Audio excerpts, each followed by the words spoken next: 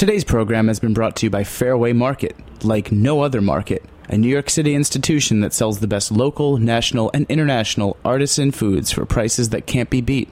For more information, visit fairwaymarket.com. I'm Grace Bonney of After the Jump, and you're listening to Heritage Radio Network, broadcasting live from Bushwick, Brooklyn. If you like this program, visit heritageradionetwork.org for thousands more.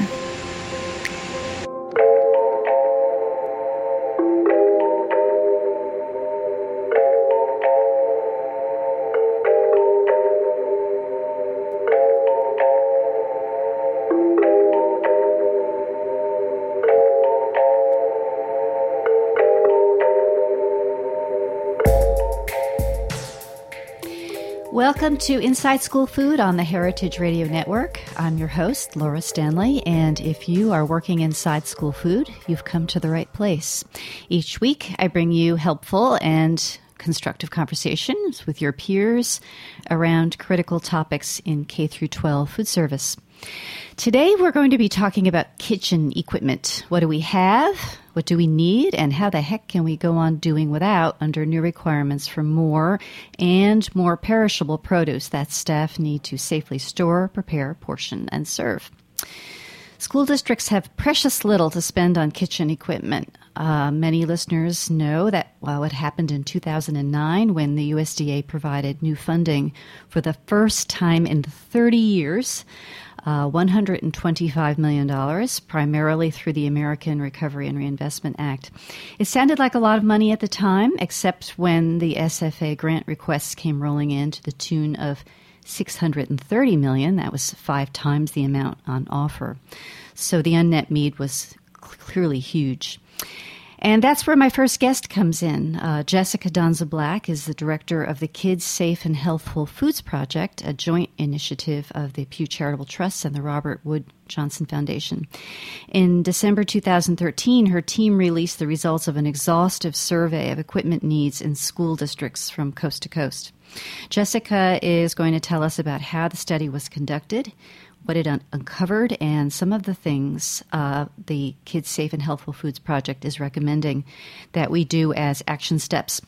In the second half of the show, we'll be hearing from John Dickel, who is Director of School Nutrition for Knox County, Tennessee Public Schools, and he'll be talking about what physical change in the kitchen and cafeteria looks like in his district. So, Jessica, welcome. Thanks. So you've had a pretty remarkable career thus far. Before coming to the Kids Safe and Healthful Food Project, you served as the National Director of the Healthy Schools Program at Bill Clinton's Alliance for a Healthier Generation.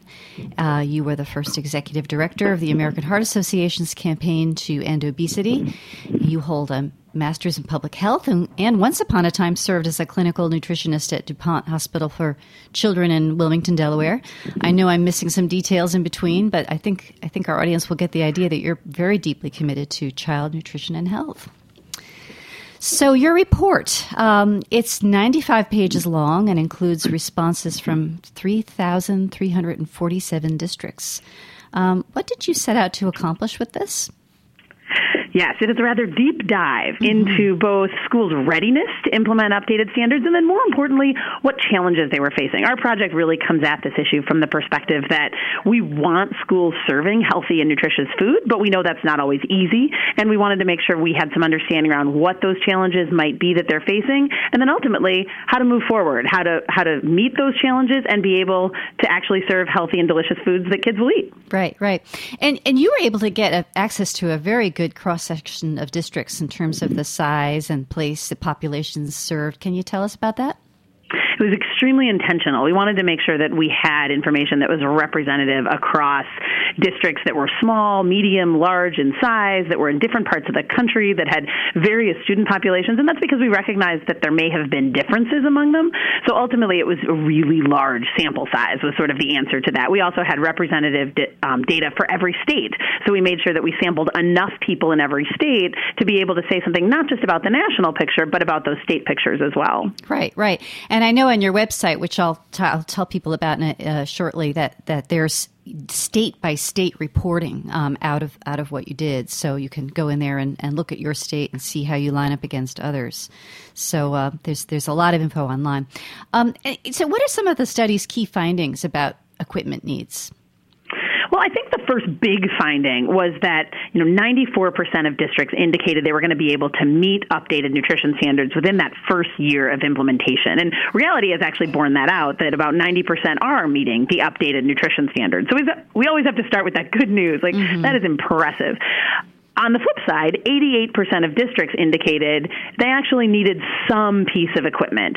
There was a broad range, ranging, from very small things to hundreds of thousands of dollars of needed equipment. But the reality was the vast majority needed something in order to really improve the service that they were offering. And so 90% in compliance with new meal standards, and yet, we're talking about equipment needs that run so deep. I mean, it sort of percentage-wise, of the districts you looked at, how many were seriously strapped and having real issues in achieving compliance? Yeah, closer to a third indicated that the equipment specifically was more of a barrier, was actually sort of blocking their path forward, although most of those said that at least in the short term they were using some sort of a workaround. And in many cases that may have been less efficient or more expensive, things like having to get multiple deliveries or rent off-site storage or, using sort of makeshift things like the cooler somebody left behind to store the produce in until we could actually get the refrigerator we need. So there were things that they didn't see as sustainable in the long run, but they were kind of working through it just in order to serve what they had to serve in the short term. Right. You spend a lot of time talking about workarounds in your report. Any other examples that would be familiar to our listeners of, coping? Sure. I mean, some things that are simple, like if you're serving fruits and vegetables, often kids will eat them more and more quickly if you serve them chopped up. Well, if you have a sectionizer, which is, a kind of a large-scale the slicer, you can do that very, very efficiently. However, if you don't, you're going to be using knives and cutting boards, and then that's more labor time and, more prep time and also changes quality at the output. So that's another workaround we heard a lot about. Another one was just limiting menus. There could only have so much storage, so much preparation space, and so often that meant fewer choices, just not getting to offer as much variety on the line because you didn't have space to necessarily prepare it. Right. And on your website, you've got a fabulous line drawing of a kitchen that identifies some critical pieces that really make a difference. What are some other items that are critical in a school setting? Yeah, interestingly enough, a lot of what we found that people indicated they needed weren't necessarily really expensive things. A great example is a utility cart. And for all those who use them, you recognize the tons of uses. But we've had to sort of explain that to people outside of the school food service arena, that increases efficiency tremendously in terms of moving things in and out of walk-in refrigerators, moving things around the kitchen, being able to move things to the service line and back. So seems simple, but in fact is really important. Similarly, if people were also offering breakfast or other things, having, those types of things that could move things were important. Things like salad bars, so that they could offer food in more creative ways. Space at the serving line, having enough space to be able to serve the varieties of fruits and vegetables and foods that people wanted. So I think, lots of things that don't necessarily seem very complex, but could be. And then, of course, more expensive items like combi ovens, which for many schools can be the difference maker between using or not using or not being tempted to use their deep fat fryer if they used to have one in terms of the type of preparation they can do. Right. And in surveying this district, did you find that there was a high level of awareness of what's the latest, most efficient kind of equipment for an institutional kitchen? Ask the questions, not necessarily that it would unveil that. What we did very specifically was go through and for the poor people who filled out the survey, it was a very intense, long survey because we were really getting in detail. So what we went through was each type of requirement that they had to serve, variety and amount of fruits and vegetables, whole grains, lean proteins, et cetera.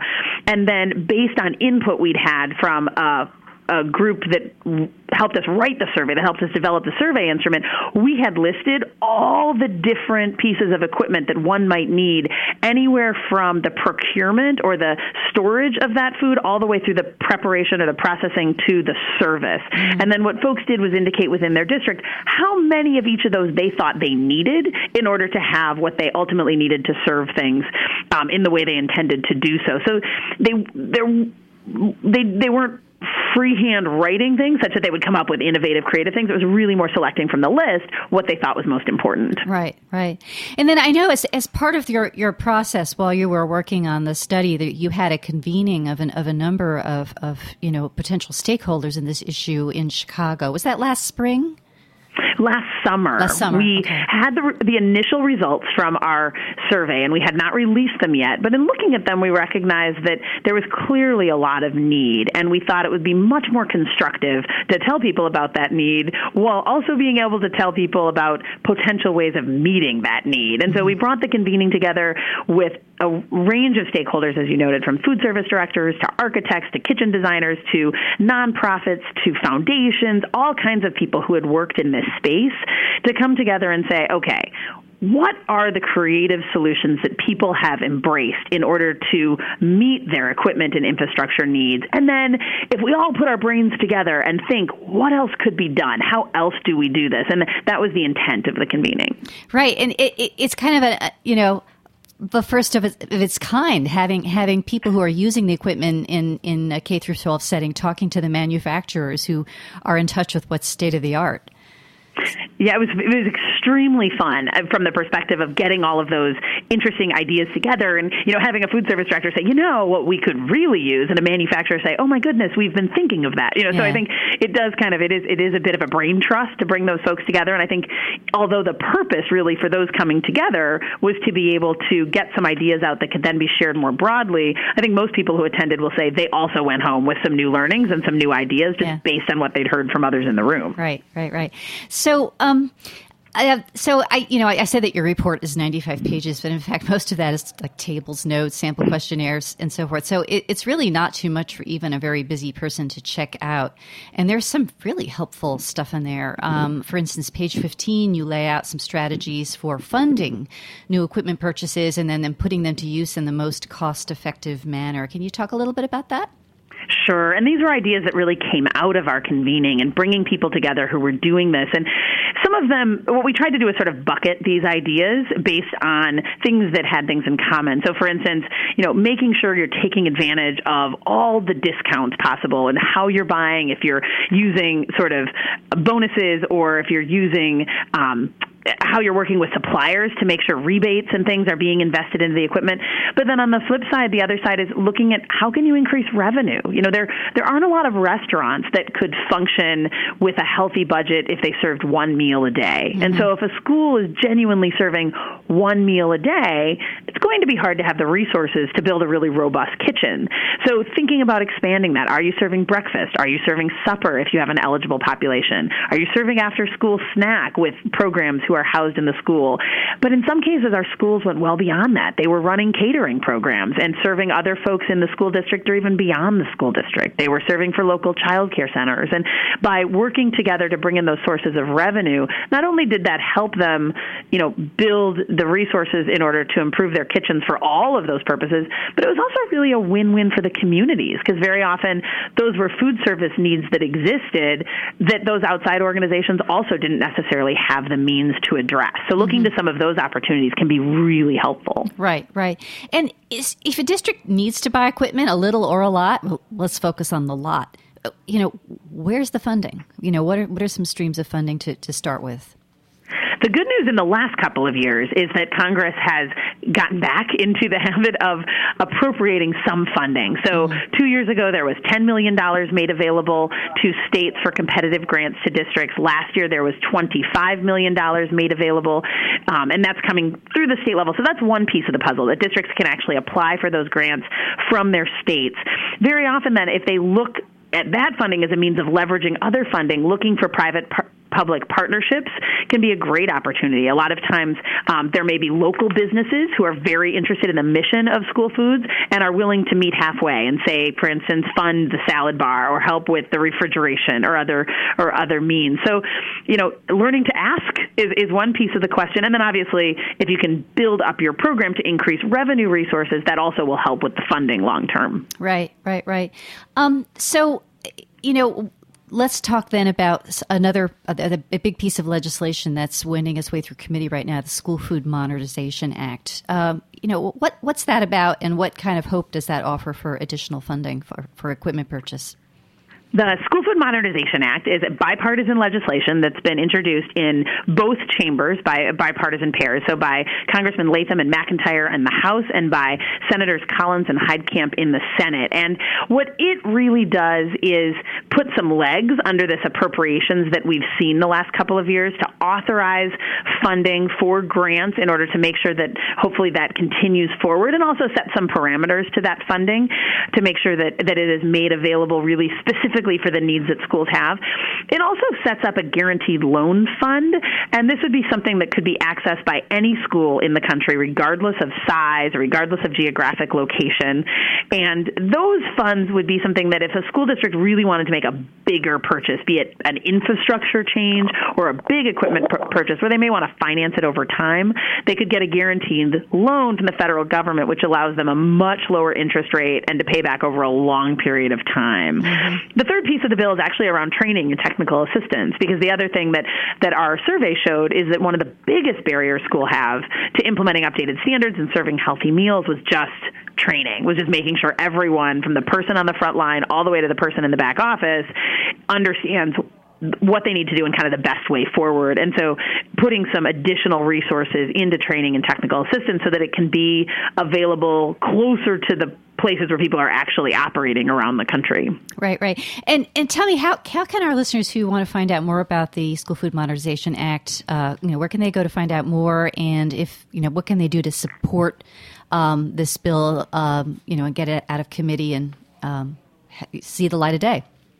Yeah, so I would certainly encourage you to come to our website and learn more about it there. There's also always a way to take action. If you sign up for our action alerts at healthyschoolfoodsnow.org, we will keep you posted as things emerge and make sure that when's a great opportunity to weigh in. And certainly we also do a newsletter on a regular basis to let folks know what's moving and where there's opportunity. And so that, I promise it's not too often, but that would be another way of staying informed as things move forward. Okay, well, I'm going to do that for sure. Great.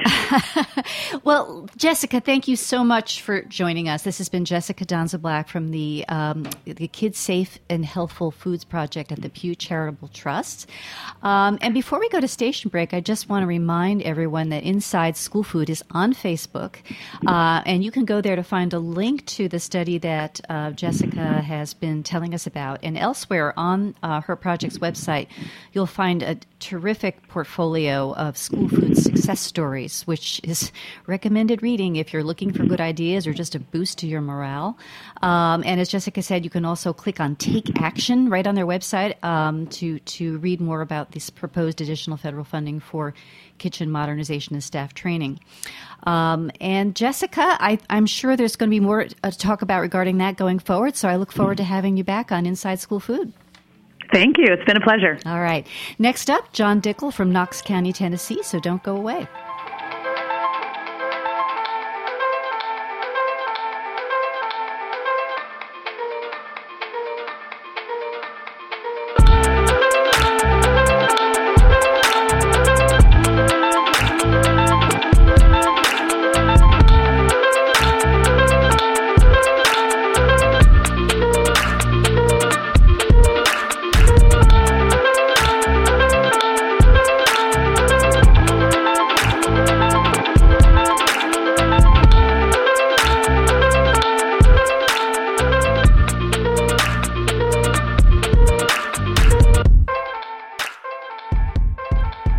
Hi, I'm Steve Jenkins from Fairway Markets. I've devoted my idiot career to the old ways, the old recipes, the old tools, the old geography of where serious foods come from for centuries. And I've strived to make these wonderful things available to New Yorkers for 37 years, so it's a fait accompli for us to support Heritage Radio Network. And I hope you will too, and I hope you'll keep tuning in. For more information, please visit fairwaymarket.com. Welcome back to Inside School Food. I'm your host, Laura Stanley. Today we're looking at kitchen equipment deficit in schools nationwide and the strain this places on SFAs as they work to meet the demands of the new regulations. I'm very pleased to have with me John Dickel, who is an accomplished school food service director who's also an MBA with 33 years of experience in food service, and not just school food service, but also in restaurants, country clubs, distribution, and manufacturing sales. In Knoxville, John is serving 59,000 students in 85 schools, bringing in $26.7 million in revenue annually. And he's working with a free and reduced rate of 52.5%. So, hey, John, thank you for joining us today. Thank you so much for having me on. Yeah. So you've been with Knox County for 4 years now, right? This is my fourth school year, absolutely. Okay. I know when you started there, you had a lot to turn around in your kitchens and dining area, so I was pretty amused when you told me that your favorite TV show is Restaurant Impossible. You must really like what you do. I do. Yeah. I do. What do you get out of watching Restaurant Impossible? Yeah, and Restaurant Impossible is always full of challenges. I don't know how many people actually get to watch the show, but I love stealing the new ideas. I love stealing new ideas, and I've stolen a few. And what I really like about the show is how to create treasures out of items that were on the verge of being trashed. And Robert Irvine, the chef on the show, transforms these dilapidated and underfunded restaurants into these beautiful dining establishments in 2 days and a $10,000 budget, and that's pretty much what a lot of school nutrition directors like me are trying to do on a daily basis. Right. So it's like a busman's holiday kind of TV show for you. Exactly. So when you got to Knox County, was there anything about the job that felt impossible to you? Well, one of the things I was committed to, we have 85 serving sites, and I was committed to visiting each site my first 60 days on the job, and I swore I wasn't going to come in guns a-blazing when I started off in Knox County, but when I went out, I saw a lot of yellow, brown, and orange food. And unfortunately, the only things that I saw that were green and red was the equipment. I had a lot of avocado green refrigerators, and the red that I saw was rust and duct tape. And I had a dishwasher that was put into service in 1964 that was splashing people, and saw a lot of 1970s era serving lines and 35, 40-year-old cafeteria tables. And I had a repair budget that was well exceeding my equipment replacement budget. So, wow, what'd you do? I mean, what was your first step? I should ask. Well, the first step I had to do was I really had to grade all the equipment district-wide, and I had to prioritize what was supposed to be replaced. And I knew that I had needed to severely increase my investment in equipment replacement. So I started to have to prioritize. I basically created an equipment replacement plan, had to decide what would be kept, what would be disposed of, and that kind of how I got started. As a result, we've invested nearly $4 million over the past 4 school years to upgrade our equipment and infrastructure. And some of the investments were to encourage participation. Some were to make our schools independent, no longer have food transported from another school because we knew that we wanted to improve food quality. And some were to accommodate the changes in food items produced in general. Mm-hmm. This year alone, we purchased new serving lines for 5 schools. We have bought gently used serving lines, and we even refurbished a few of our own, and I'll talk about that later. It's kind of my own Restaurant Impossible mission that I did. And we installed walk-in coolers and freezers at 7 breakfast and classroom sites so that schools would be able to produce all foods on site and be better equipped to handle the significant increase in meals that are served at those sites. Right. So that's a huge amount of investment. And when we spoke earlier, you talked about that being offset by a growth in revenue. Can you tell me how that worked? Sure. We've seen a growth in participation and annual revenue. We were at $23 million in revenue in 2011, and we're projecting over $27 million this coming school year in 2015. We looked at some of our other areas where we could improve efficiencies. We changed the way that we did our procurement model so that we could divert more resources to equipment. We looked at some areas of waste and really tried to improve upon those, minimizing those. And we looked at alternative methods, like I shared, being able to purchase used equipment that was still in great shape, and also try to refurbish some existing lines. Right. Maybe cosmetically poor, but were fine equipment-wise. Right. So with the improvements in equipment, how did that, how was that reflected on what was on the tray? Well, one of the things that we did is we knew that we needed to improve equipment to be able to accommodate more whole grain offerings. We knew we had to improve equipment to accommodate the use of more fresh fruits and vegetables. We focused less on canned products, and so we had to maybe purchase food processors. I shared the additional refrigeration. We knew that the whole grain items that we were preparing would perform better both the first time they were heated and if we had to reheat an item by using a combi oven or some kind of other alternative method that produced steam. And so we began looking at combis and less expensive items, cooking items, such as there's some ovens that do a steam injection instead of being a full combi. So we looked at some of that. And even, the kit study references the need for cutting boards and carts, even having to look at purchasing more cutting boards, more chef's knives, and actually trying to get the folks to use them. Right. Yeah. Tell me about that. When you said something to me earlier about staff being used to cutting with, knives from the dollar store and using the back of a roasting pan for cutting board. I mean, how did they make the transition to better stuff? Well, one of the things that I said before is that there's a culture in school nutrition of doing without, especially in regards to equipment and smallwares. Last year, even though I encouraged my managers to get what they needed, I went to a school and one of our team members was chopping an onion with a paring knife on an upside-down tray. So they had a serving line tray turned upside down, chopping with a paring knife. I asked the manager, I said, we've got cutting boards, we've got chef's knives, why don't you go ahead and order them? And the manager said, well, it's just too expensive to order that kind of thing. So I went back to my office and I immediately ordered four different color cutting boards and ordered chef's knives and sent them out to every school. But still, even as recently as a few weeks ago, I went by a school and they were chopping on an upside-down sheet pan, even though they had cutting boards that were close by and they could have used the cutting boards. So I think it's still just a culture issue that we're still trying to get folks to realize that we want to spend the resources and be able to provide them the resources so that they can produce these fresh fruits and vegetables in a speedy and appropriate manner. Right. So you talked earlier about purchasing used and renovating existing. Let's talk about that a little bit. When you purchase used equipment, where were you getting it from and what kind of shape was it in? Well, there are some districts that are in this area that have always had equipment plans, and so they were pretty much staying on top of their equipment needs. And so I have a friend of mine that's a director in a county about in Middle Tennessee, and she told me that she had some serving lines that she was going to be replacing a couple serving lines a year over the next few years, and the serving lines are less than 10 years old. Well, as I shared earlier, I have some serving lines that are late 60s, early 70s serving lines, and so I saw the opportunity to be able to purchase those lines, and so she was able to sell them to me within my bid threshold of my procurement requirements. And so these serving lines are in beautiful shape.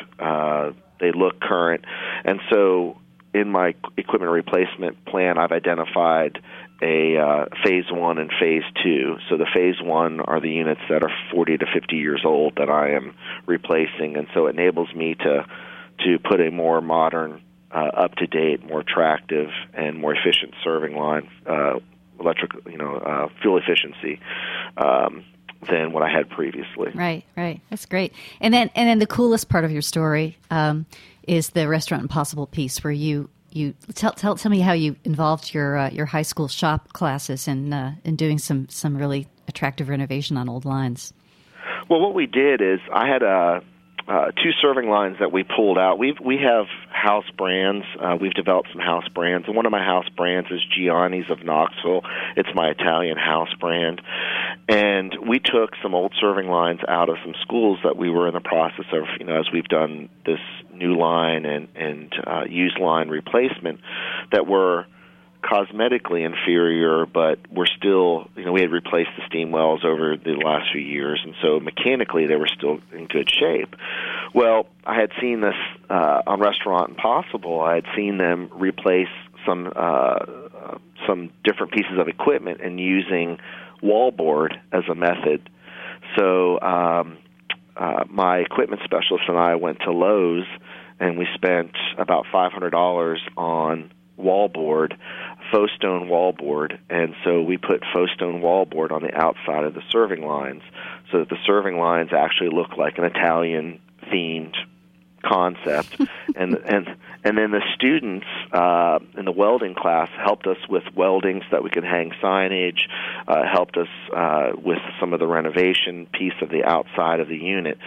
So all said and told, we had a combined total of maybe $650 total in refurbishing 3 serving lines, and it made it look like the serving lines are brand new. And the students think they have this really cool kiosk. We put one of them in our science, technology, engineering, and mathematics schools, and that school's participation has jumped by nearly 20% just because of that extra serving line. Wow. And students are drawn to it. Yeah. So it looks hip and it's student made, so they must feel pretty good about that.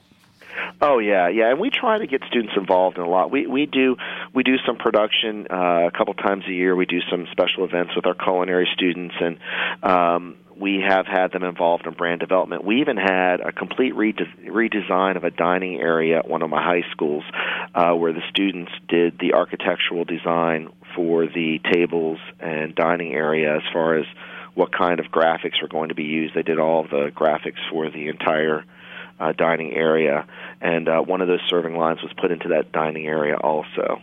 Yeah, fabulous. Well, I look forward to hearing more going forward about how you're involving your kids. It's very creative and a wonderful way to make them feel part of your school food service.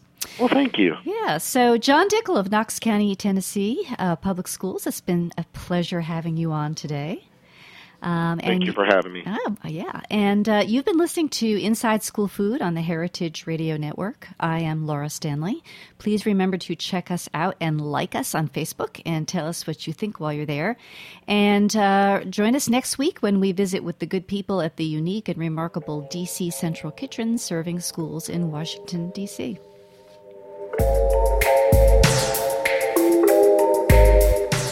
Thanks for listening to this program on heritageradionetwork.org. You can find all of our archived programs on our website or as podcasts in the iTunes Store by searching Heritage Radio Network.